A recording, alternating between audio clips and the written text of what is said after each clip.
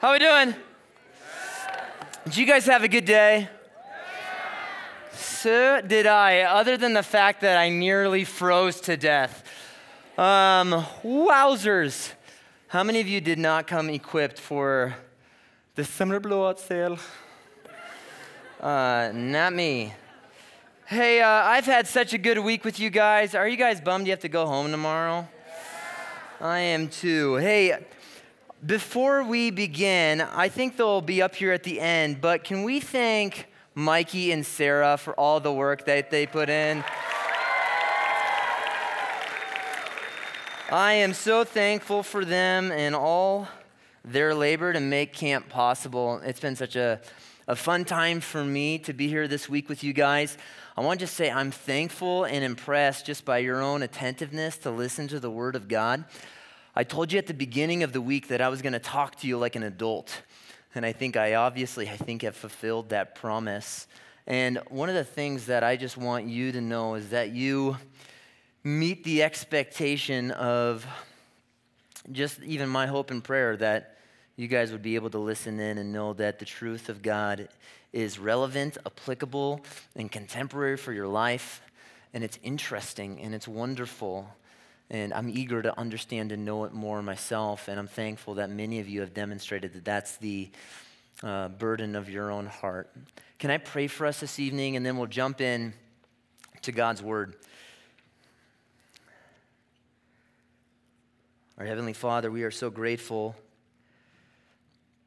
for the opportunity to hang out this week. What a fun time we've had together.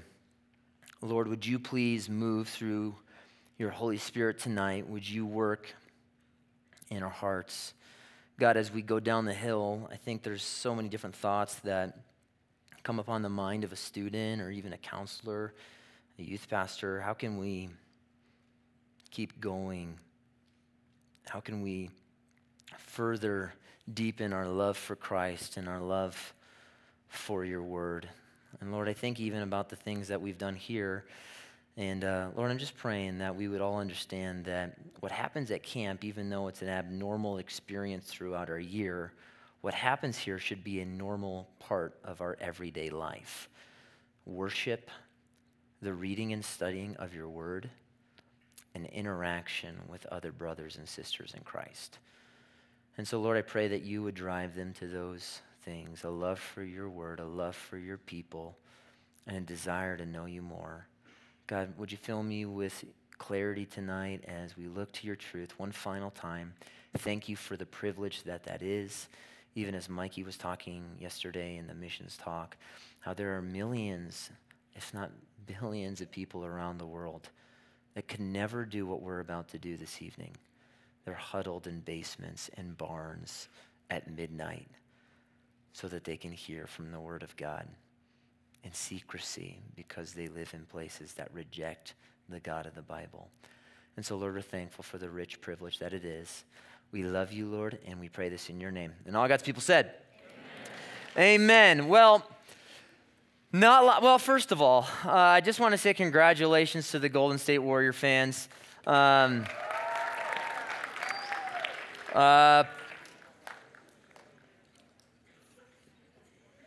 Yeah. I'm actually going to change what I'm going to talk about tonight to the problem of evil, why God continues to bless the wicked. But we're going to be looking tonight mainly at John 14, 15, and 16. So you can turn in your Bibles and give me a yip yip when you're there, okay? That's a lie, you're not there. Okay, not long ago, America was a land of Christian values. The typical family would find themselves within a church pew on a Sunday morning. There were those, of course, that didn't come to church, but they weren't hostile towards those who went. They were indifferent to people that went to church. They said, I understand everyone's at church on a Sunday, but that's just not my thing. The winds were at the backs of Christians, meaning that if you were a Christian, it was helpful to you. Being a Christian was good for business. It was good for job applications. If you wanted to get into a good school, you would put, I am a Christian. If you were in sales, You wanted to be identified, not just as a Christian, but as a greeter at your church, a deacon, if you will. Can you trust Bob, the salesman? Absolutely. He goes to First Baptist. You can trust him. Being a Christian was good for business.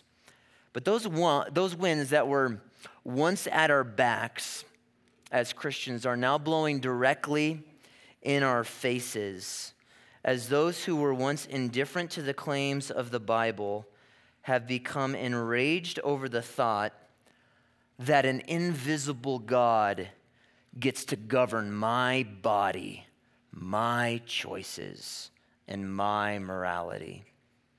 It's now bad for business to say that you're a Christian. It's bad for your university applications. The USA might be home of the free and the brave, but it's becoming increasingly hostile towards those who freely and bravely profess the exclusivity of Jesus Christ, or the Bible's view on sexuality, or that there is only one truth. I read the story once to Golden Hills in the house. Yip, yip. I want you to hear the hearing of a man named Russ Vaught. He's applying for the Department of Housing and Budget for the U.S. government. It's an official position. And he's being cross-examined by a guy you may be familiar with. It's an interview, if you will. And Russ Vaught is being interviewed by Bernie Sanders. And I want you to listen to the exchange. This was recently. And Russ Vaught is applying for a position. Now, here's what Bernie says. He says, I understand you are a Christian, but the United States is not composed of people that are just that. I understand it might be a majority religion, but there are others of different religions here and around the world. Do you think that those who are Christian are to be condemned? Those who are not Christian are to be condemned? First of all, this is a theological question. It has absolutely nothing to do with applying for a government position. We're tracking? Here's the response of Russ Vaught. He says, thank you for probing on that question, Senator. As a Christian, I believe all individuals are made in the image of God and are worthy of dignity and respect, regardless of their religious beliefs. I believe that as a Christian, that's how I should treat all individuals. Bernie insisted, you think your statement that you put into that publication, they do not know God because they rejected Jesus Christ, his son, and stand condemned. Do you think that was respectful of other religions? And Russ Vaught responded and said, I wrote a post, sir, based on being a Christian for a Christian school on the centrality of Jesus Christ on salvation. Here's what happened. Russ Vaught had wrote a little piece of an article, if you will, for a private Christian school. And he talks about the centrality of Jesus Christ, that he is the only way, the only life, and the only truth. Bernie found it. And it's being used in his interview process and his examination. And Russ's response, I like. He says, thank you for probing on that question. I believe all people are made in the image of God. They're worthy of dignity and respect, regardless of their religious beliefs. I believe that as a Christian, that's how I should treat all individuals. And Bernie says, but you believe other people stand condemned if they don't know God. And then Bernie says this. You can watch it on YouTube. He looks left and he looks right. And he says, I would simply like to say that this nominee is not what our country is all about. That's a freeze the frame moment in USA history. This guy was votes away from becoming the most powerful man in the world. And he just said that if you believe that Jesus is the only way to God, you're not what this country is about. Don't believe me? Why don't you ask Kelvin Cochran, who lost his position as the fire chief in Atlanta because he teaches a first grade Sunday school class and taught that marriage is between a man and a woman, and had to go 2 weeks of sensitivity training. Don't believe me? Why don't you listen to the words of Megan Fox? Megan Fox is being interviewed after the release of the Transformers movie. And she's being asked, it's a funny type of Bon voyage? Okay. She's being interviewed, and she was asked, what would you do to keep an evil robot from destroying planet Earth? What would you do? And she said this, I'd barter with him. Instead of destroying the whole world, can you just take out all the white trash, hillbilly, anti-gay Bible believers in middle America? And the reporter interviewing Megan goes, almost as he was saying, I wish. Here's something I'd like for you to understand. If you're a Christian, you are an exile. An exile means you are living in a place that is not your home. You don't belong here. And the trend and trajectory of our country is going to make you feel that more and more. You don't belong here. The culture is foreign to us. This culture wants to press us into its mold, but we live, if you're a Christian, as citizens of heaven, not of earth. Even in recent weeks, you know what's funny? As we talk about the life of the unborn within the womb, who does the media portray as the mean ones? It's Christians, because they can have a say on the life of a baby inside the womb. They're the ones that are narrow-minded. They're the bigots. It's Christians. They take away the rights and privileges of women. So the news and social media mocks, spits, and scorns at those who profess Christ because you are intolerant, because conviction in a world of tolerance will always seen to be bigotry and hatred. Now, how do we live in such a world? In such a context like this? How can we possibly live as an agent of influence in a world of pollution and darkness? Well, in the text we're going to look at tonight, Jesus Christ is going to provide for you 3 tremendous promises so that you might live effectively for him in a world of hostility and opposition. 3 promises to root your life in so that you might live as a disciple, an ambassador in a world that hates him. Turn to John 14 if you're there. John 14. Yep. Okay.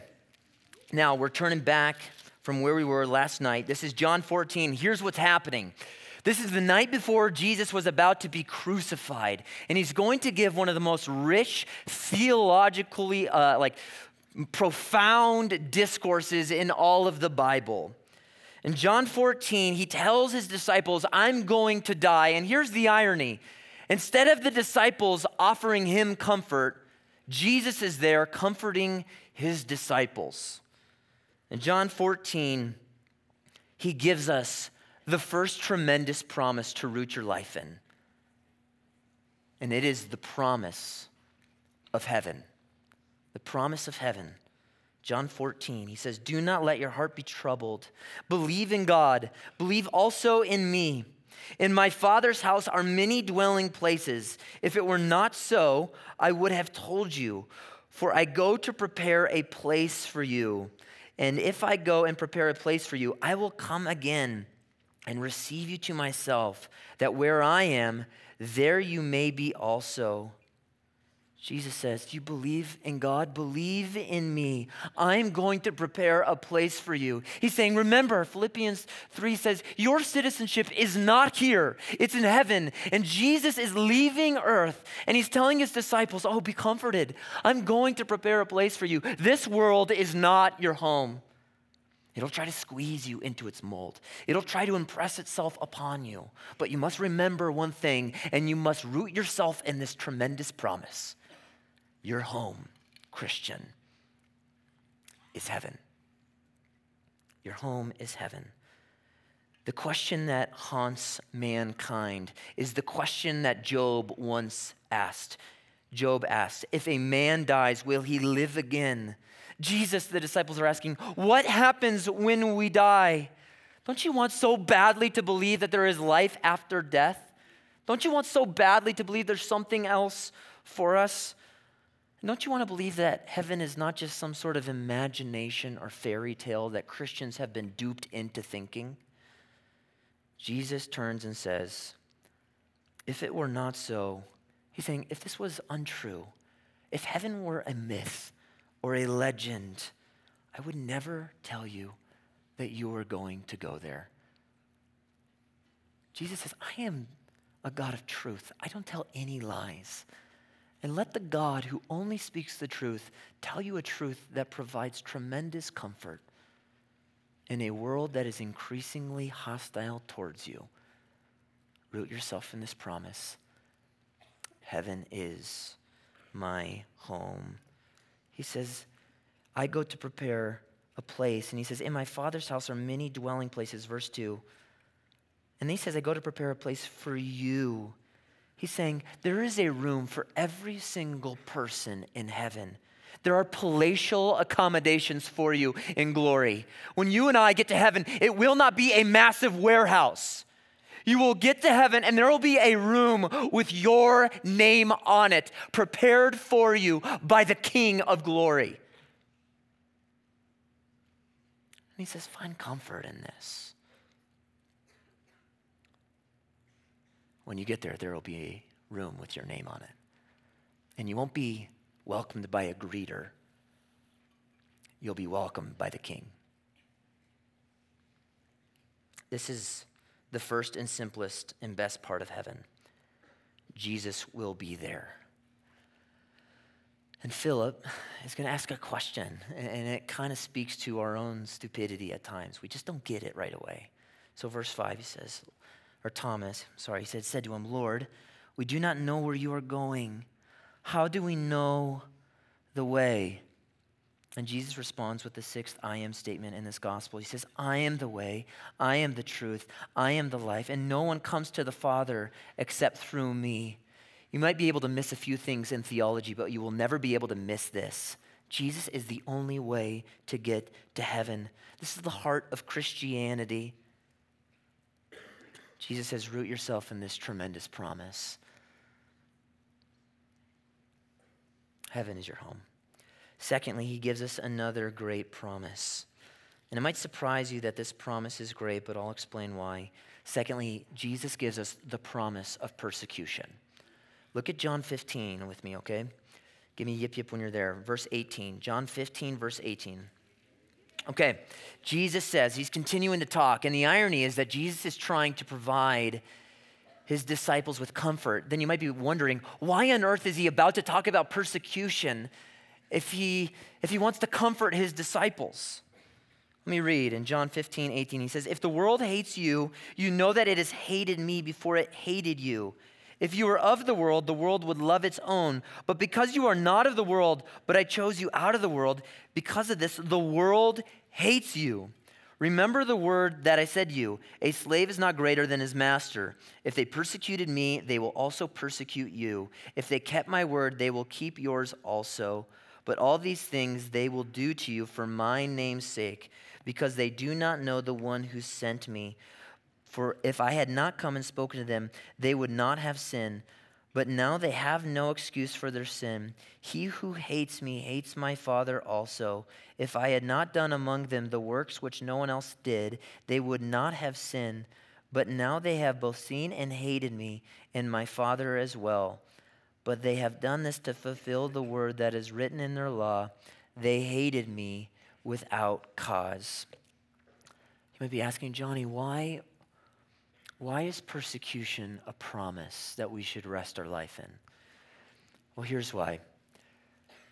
It's so that when it comes, it's expected and not a surprise. Don't be surprised by persecution, Jesus says. He looks you in the eye and says, if the world hated me, killed me, rejected me, shunned me, why do you think they'll love you? Why? In fact, the question to be asked is if you look at contemporary pop culture and there's a Christian that the entire world loves, you'd have to consider, is that guy really representing Jesus Christ? You live in a context where people think that if you act like Jesus, the entire world will love you. But hear the words of Jesus who says, if you act like me, it's very likely that the world will hate you. Not because of how you act, not because you're a jerk, but because the truth is always offensive. I just want to read this, and I know that you maybe have heard this before, but I want to remind you. What happened to the disciples? Well, first of all, they would have seen the resurrected Christ, and they would have been lit on fire with passion for God. But then they would have remembered the words of Jesus who says, the world is going to hate you. So here's how church history records the end of the disciples. Andrew, the brother of Peter, he was killed by crucifixion. He was hung alive for 2 days on the cross, and he was pleading with sinners as they walked by him. Bartholomew was skinned alive and crucified near western Turkey. James, the brother of John, was beheaded or stabbed with a sword by Herod Agrippa around 44 AD near Palestine, and not far from where he was a local missionary to the Jews in Judea. His accuser that killed him was later converted. James, the son of Alphaeus, he was the first bishop of Jerusalem, and he was martyred in his early 90s by being thrown from a pinnacle of the temple at Jerusalem and then stoned to death and bashed with a club. John, he is the only one, the one writing this gospel, is the only apostle who did not meet a martyr's death, but he was sentenced to the Isle of Patmos, where he was and died at age 100. Jude was martyred by being beaten with a club and then crucified in 72 AD. Matthew was martyred about 60 AD by being staked and speared to the ground. He preached the gospel in Ethiopia and was killed for questioning the morals of the king. Simon Peter was martyred by crucifixion at Rome by Nero around 68 AD, upside down at his request because he did not consider himself worthy to be crucified like Jesus. Philip was said to have been tortured, impaled by iron hooks in his ankles, and then hung upside down to die. Simon, the zealot, he was assassinated, martyred likely by crucifixion in 74 AD, and then sawn in half. Thomas was martyred because he was thrust through by a spear in India. You get the picture? You may be going, why would you go into the details? Come on.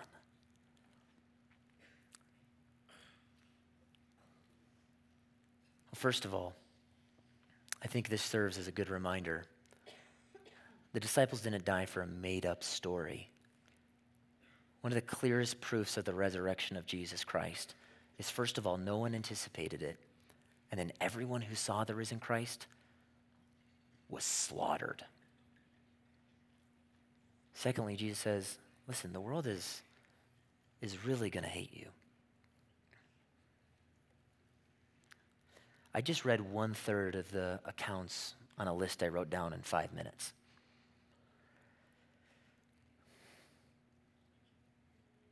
And Jesus says, this is a promise. Don't be surprised. Acts 14:22, through many tribulations we will inherit the kingdom of God. The Christian life is full of opposition and hostility. And you might be wondering, man, how are we going to be able to endure this? How can we live in a world that's so increasingly hostile towards us? How can I be bold? I was talking with Ethan today, and he's saying, man, how can I be more bold on my Christian school campus? Maybe you're wondering, how can I be an agent for Jesus Christ? Man, you should see the people at my school. They hate God. They want nothing to do with God. Well, there's one more tremendous promise to root your life in. Number one, the promise of heaven. Number two, the promise of persecution. And third here, there's the wonderful promise of the Holy Spirit. Look at John 16 with me.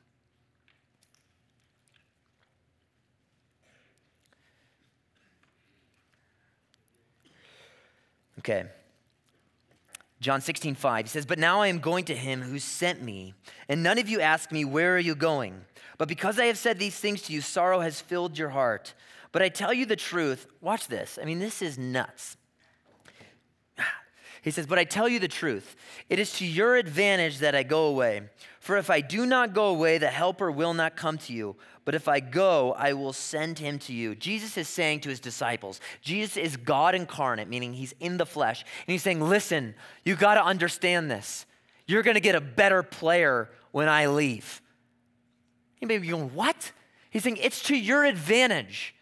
You're better off with the Holy Spirit than you are with me. And the disciples would have looked at him and gone, what are you talking about? You're God. And Jesus would have said, so is he. And he is never going to leave you. He's going to indwell you. He'll be not just at your side, but in your heart. And it's to your advantage that I leave because the Holy Spirit is going to come to you. Now, we live in a world where there is so much ambiguity and confusion regarding the person of the Holy Spirit. So who is he?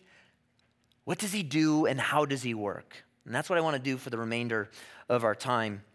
And there's so many ridiculous things. I was reading that book, Heaven is for Real. Have you guys heard that book? It's about this little boy who supposedly goes to heaven and sees God. It sold 5 million copies in the opening 8 months. And I remember serving as a waiter at Rattler's Barbecue in Santa Clarita. And there was like the book club that would meet, and they would be folding their silverware and talking about the book. And I'll never forget it.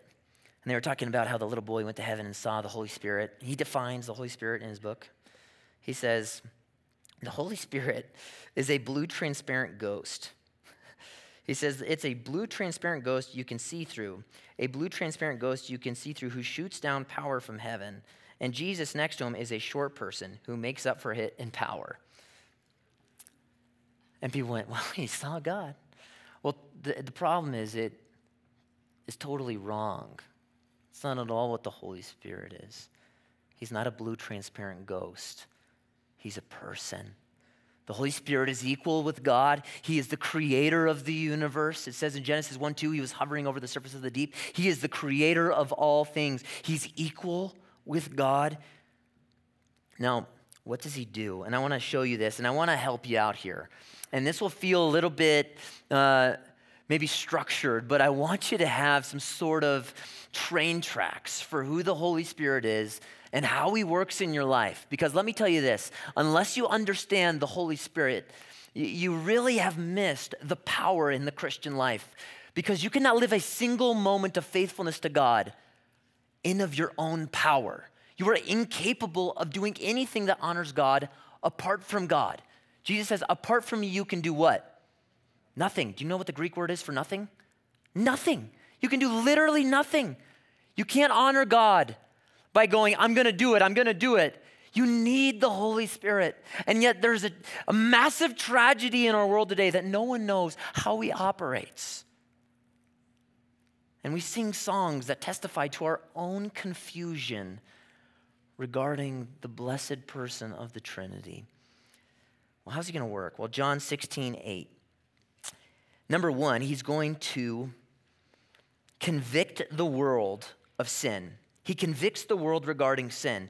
16:8, it says, and when he comes, he will convict the world concerning sin and righteousness and judgment. Concerning sin, verse 9, because they do not believe in me. One of the ways that the Holy Spirit works in your life is he causes you to be convicted over the sin in it.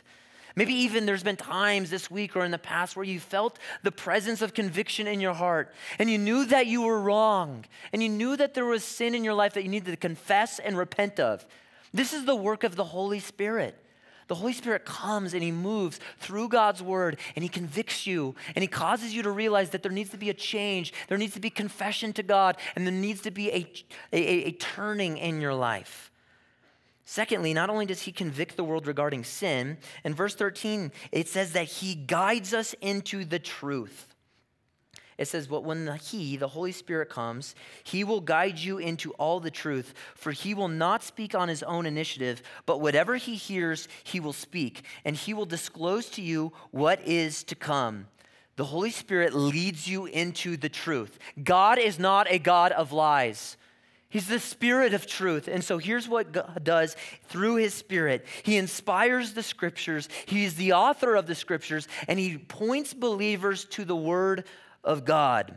The gospel record in John 14:26, it says, these things that will be brought to your remembrance through the power of the Spirit. Because the gospel record wasn't just based upon the memory of the disciples. It was the Holy Spirit working in their minds so that they might recall and then tell exactly what happened.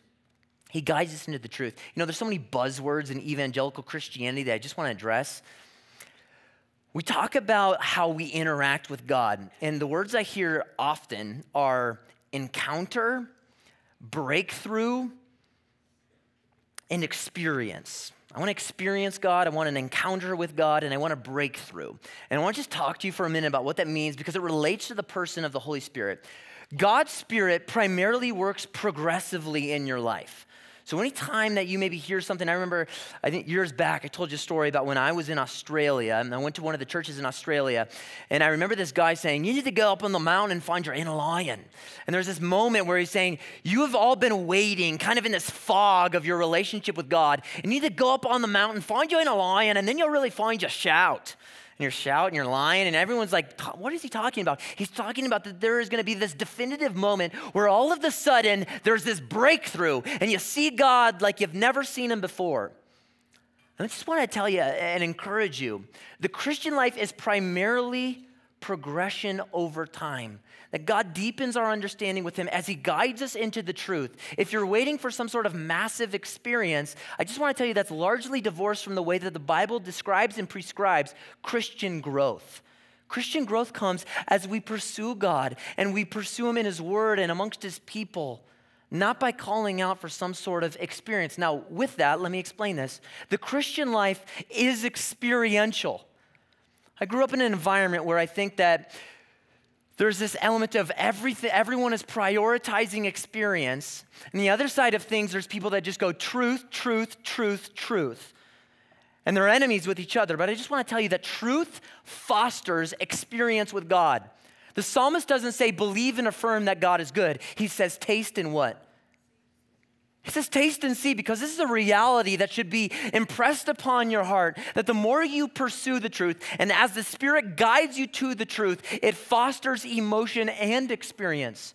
So even as we come to worship, we don't come to worship emotionally, we come to worship theologically, and when we have a high and exalted view of God, our emotions are then brought into flame because we realize God is good. So often we pursue emotion before we pursue doctrine.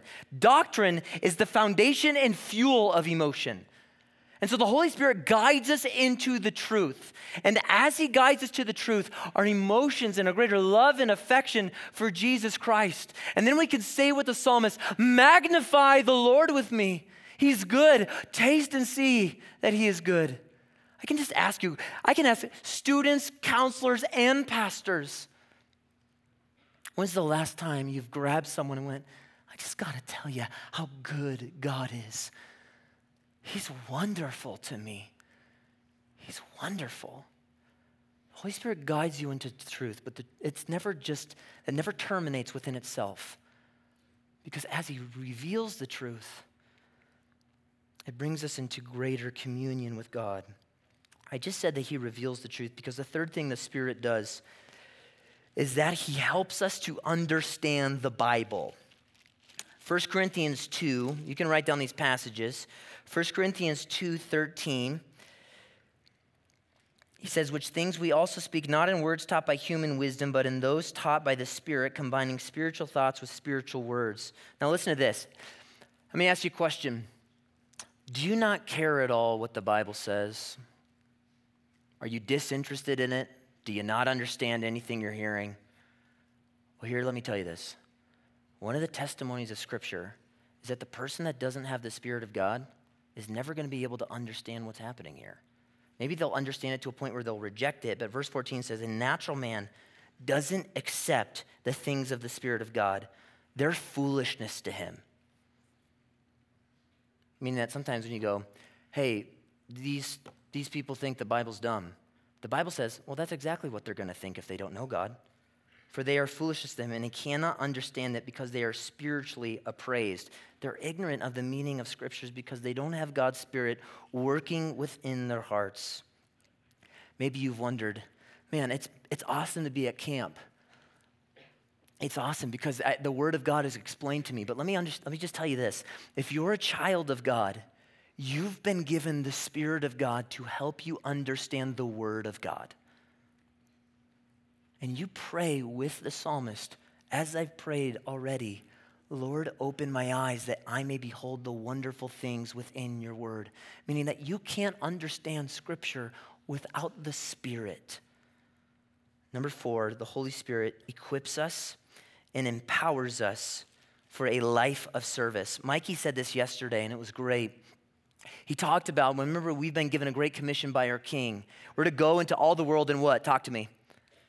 Talk to me. Make disciples. And then he says, there's a great power. Lo, I am with you always, even to the end of the age. How is Jesus going to be with us always if he's ascended to heaven? What's the answer? He gives to us his Holy Spirit. And so the way that we have been empowered and equipped to serve in this life is because God gives us the Spirit of God and enables us to approach a hostile world with boldness and with courage. In Acts 4, the apostles are beaten and then they're lashed and then they get out of prison, and instead of stopping to proclaim the name of Jesus Christ, they gather and pray for more boldness. And it says that after they prayed, the entire room was shaking because of the power of God. Maybe one of the reasons why at times the Christian life seems monotonous to you is because you are robbing yourself of one of its greatest joys, and it is employing and stewarding the power of God to proclaim the Son of God to a world that does not know God.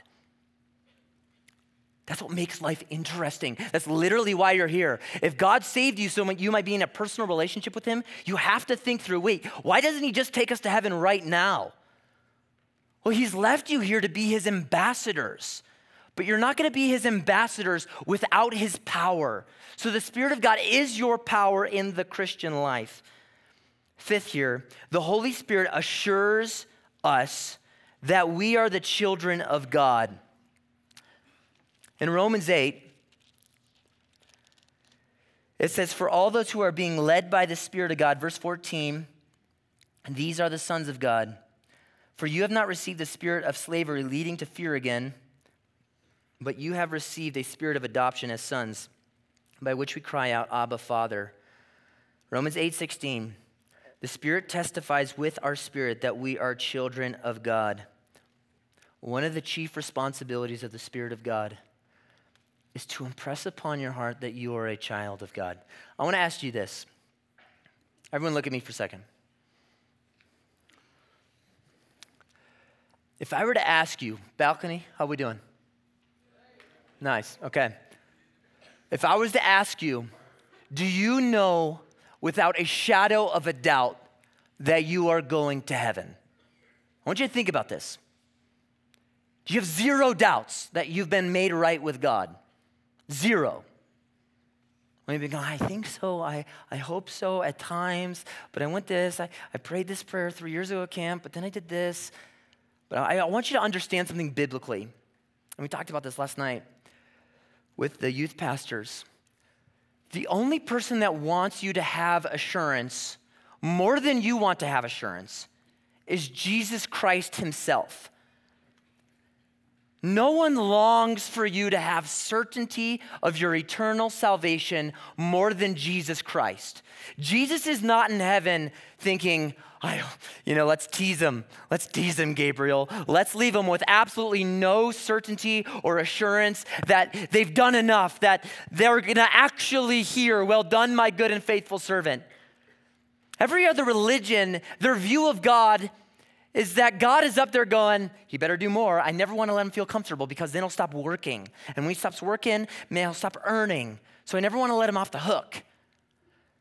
The God of the Bible, Jesus Christ, longs for you to know with absolute certainty that you are a child of God and you're not a child of the world. And the way that he settles that conviction upon your heart is by providing you with the Spirit that functions as a seal. The seal is this idea of a wax and a press that was used on official documents, especially for adoption. And it means, boom, mine, I own it. That's my kid. And the Holy Spirit functions in Ephesians 1 as well as a seal to tell you upon your own heart, I am God's and he is mine. He's my father and I'm his child. And no matter what happens in this world, I have a heavenly home with my heavenly Father.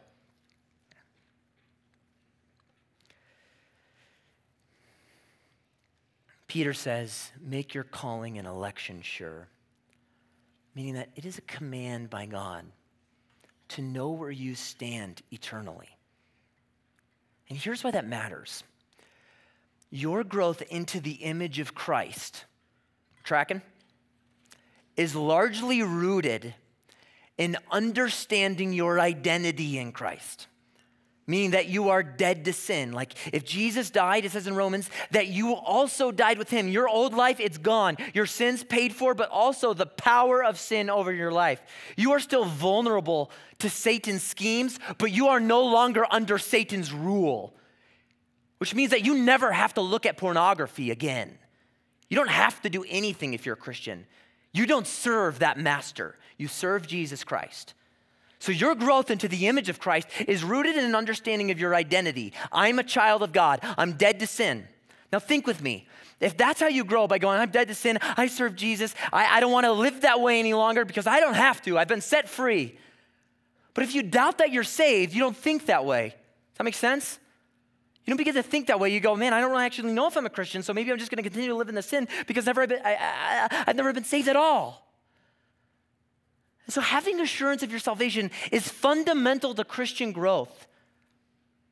Because then even you get this idea in your mind that you begin to pursue God so that you might earn his favor. The Christian pursues God from a position of favor because they have placed their faith in Jesus Christ. So they then pursue and seek to be like Jesus because they've already been adopted. They don't seek to be like Jesus so that they can be adopted. Your assurance matters. You should know with certainty. You don't have to know the time and the date. I sure don't. But I can know the Holy Spirit testifies within my own heart. I'm a child of God. I'm a child of God. Just briefly while we're here on number 5. How can I know if I'm saved? Well, I can just ask you simply, do you believe in Jesus Christ? And if you say yes, it says whoever calls on the name of the Lord will be saved. But then you might be asking, Johnny, how do I know if I believe? Because I said I believed 2 years ago, and then I did the same sin over and over and over again. Let me just ask you 3 just simple questions that might serve as a MRI to the condition of your heart. What do you love? Do you genuinely love the biblical Christ? Do you genuinely love his people? 1 John says that if you are a child of God, you will have a genuine affection for the people of God. Who do you love? Do you love his word? 2 Corinthians 5:17 says, if anyone is in Christ, he is a new creation. It's not perfect love, but it's evident love. It's there. So ask yourself this question. Do I really love Jesus Christ? If you don't, you're not a Christian. That's the most simple, fundamental evaluation and examination to determine whether or not you're in Christ. Do you love him? Second, are you humble? We read this the other day. God is opposed to the proud, but gives grace to the humble. One of the ways to determine whether or not you've been changed by God is if you can consider the character of God and still have a large view of yourself. People that sing Amazing Grace are people that know they don't deserve it. And because they recognize they don't deserve it, they're marked by humility. Third, do you bear fruit? Jesus says, by this you will know if you love me, if you what? Keep my commandments. Obedience is not what earns the favor of God, but it demonstrates that you've been changed and transformed by the love of God. And if you can look at your life and go, I bear no fruit that resembles Christ, you need to evaluate if you've ever truly known him. The Holy Spirit, number 6, he intercedes on our behalf. Maybe you've been thinking, man, I want to know God more. I don't know how to pray though. I don't even know how to pray. Well, the Holy Spirit, you know what he does? I love that verse in the hymn, when this poor lisping, stammering tongue lies silent in the grave. That's really what we are. God lisps with us. Do you ever get to prayer and go, God, I just, God, will you please? It's not like God is in heaven going, what a stupid idiot. Do you hear this guy? Pull yourself together. No, that's not what he's doing. You are Elastigirl. Okay, I had to. That's not what God is doing. Do you know what it says the Holy Spirit does? It says he takes that lisping and he intercedes for you to God. It says he goes, I hear what he's saying. I know what she's saying. What she wants is to know you more. And so what the Holy Spirit does is take your imperfect prayers and he takes them to our perfect heavenly Father. And he says, oh yeah, she's not fluent and you don't have to be. The tax collector wasn't over there reciting eloquent, recited prayers. He's beating his breast saying, God, be merciful to me, a sinner. God, please, I don't know what else to say. Be merciful to me, a sinner. It's not perfect prayers. It's the interceding work of our Holy Spirit that translate our gibberish to a good God who hears our prayer. Number 7, lastly, the Holy Spirit sanctifies us. That's a big word. How many of you don't know what the word sanctify means? Come on, let's be honest. It's a big word, okay? Okay, perfect. Sanctify means this. Sanctification is the process by which you as a child of God become continually conformed into the image of Jesus Christ, okay? And this is what the Bible says. 1 Thessalonians 4:3, write it down. This is the will of God, your sanctification. So if it's the will of God for your life, you better understand what this word means. You don't have to search for the will of God. You need to obey the word of God or the will of God because it's revealed to you. The will of God is that you become more and more like him. And the Holy Spirit, here's how he works. It says in 2 Corinthians 3:18 that as we behold the glory of God in the face of Jesus Christ, meaning that as you see God more clearly in the scripture and you behold him, you look at him, you gaze him, you become more and more like the image of the one you behold. I remember when I was a kid, I truly thought I would be on the Lakers at this point in my life. Truly. I was chubby and not athletic, but I really believed that. And you know what I did? I would watch YouTube videos of Kobe all the time. I'd be in my bedroom. Any basketball players? Any of the redeemed in the house? Okay. Kobe would grab a basketball and he'd be on the kind of like on the block by the free throw line. Anybody know his move? What's he going to do here? He's going to arch his back. Why? Create some space. He wants to create some space from his defender. He'd do that, then he'd pull away, and then he'd pop a J or hit pow. Now, Pau Gasol, come on, get with it. I used to watch that all the time. And I'd be outside, and my neighbors must have been thinking, what is this kid doing? He's never going to go anywhere. He's not even going to make private high school, team. So, but I'm out there, arching my back. And my brother's 6 inches shorter than me, and he's just dominating me. But it's because I'm trying to become like what I see. I'm imitating Kobe. I remember when I was in junior high, if you guys know Allen Iverson, he was just the coolest. And he used to have these finger sleeves. And you better believe I showed up to school with finger sleeves. I'm in there, I got baggy corduroy shorts, finger sleeves, cornrows. No, not the cornrows. But I wanted to become exactly like that which I was beholding.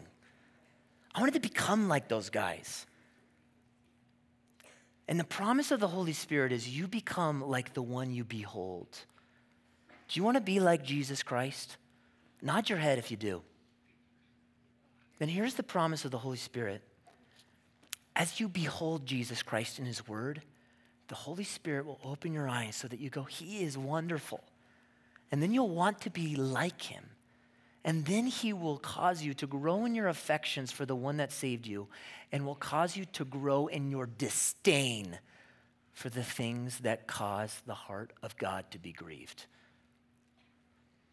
And I want to just touch on this as we kind of get ready to land the plane here. These were 7 realities about the Holy Spirit, but can I just give you one more about the Holy Spirit? And it's that you can deeply grieve the Holy Spirit. In Ephesians 4:30, it says, do not grieve the Holy Spirit by whom you are sealed. Do you know what that means? It means that if you're a child of God, every single time you're tempted to sin, you need to understand this, that your sin is not just something God rejects and opposes. It's something that deeply grieves the heart of God. Every single glance at pornography, every single word of gossip, every time you slander, every single lustful glance, every dishonoring of your parents isn't just something that God says, I hate that. For the child of God, it's something that grieves God. It says, do not grieve the Holy Spirit. That same word is used when Jesus tells his disciples that he's going to die, and his disciples walk away deeply distressed. They're sad. Something you need to understand about the Holy Spirit is that when you sin, if you're a Christian, you need to understand that God is deeply grieved. Because he says that I died for him. I died for her. Why would they do this? God is grieved not just because of what sin does to him. It's not just because it's an offense to him. Do you know why God is grieved? I got Lily, my daughter, in the back. She's back there, and I want you to think with me. If I saw Lily eat a razor blade,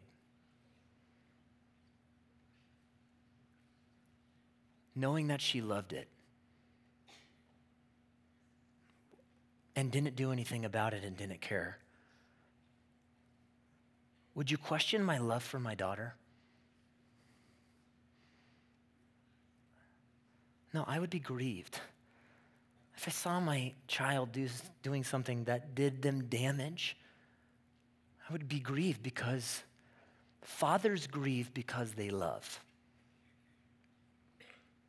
God is grieved over your sin because he deeply loves you. And he knows what sin does to you. He loves you as his child, and he knows that sin robs you of joy. It blinds you from seeing God. It's never worth it. And he's a good father, and he's going, man, I've done everything for you so that you might have life and life abundantly. Heaven is your home. Why are you eating garbage? Why are you partaking in the sin that I died for? It's not satisfying. It's never been worth it. You'll never be happy. And the fruit of my spirit in a world of depression and despair and sadness, the fruit of the Spirit is love. What's next? Joy. I'm grieved because if you obey me and walk in the Spirit, your life will be characterized by joy. And maybe part of the reason you've never tasted joy and your life isn't defined by it is because you constantly grieve the Spirit. And even 1 Thessalonians says you can quench the Spirit.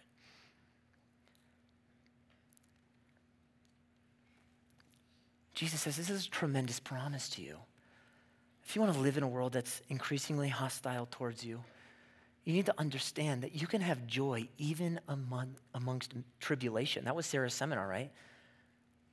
The only reason that a person can say, I have joy in the darkest valley, is because the Spirit of God testifies within them. They're a child of God. Tells them that heaven is their home.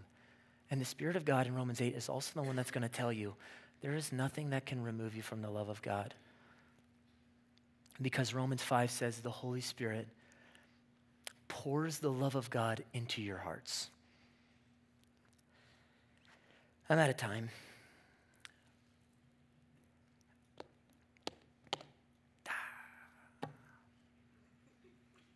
I hope it's obvious is that I love the Holy Spirit. He's worthy of our worship and worthy of our attention. And I hope you devote your life to him. I've had a great time with you guys this week. I'm so thankful for your attentiveness. And there's a large chance I won't see you till heaven. So I love you guys. Can I pray for you? Okay.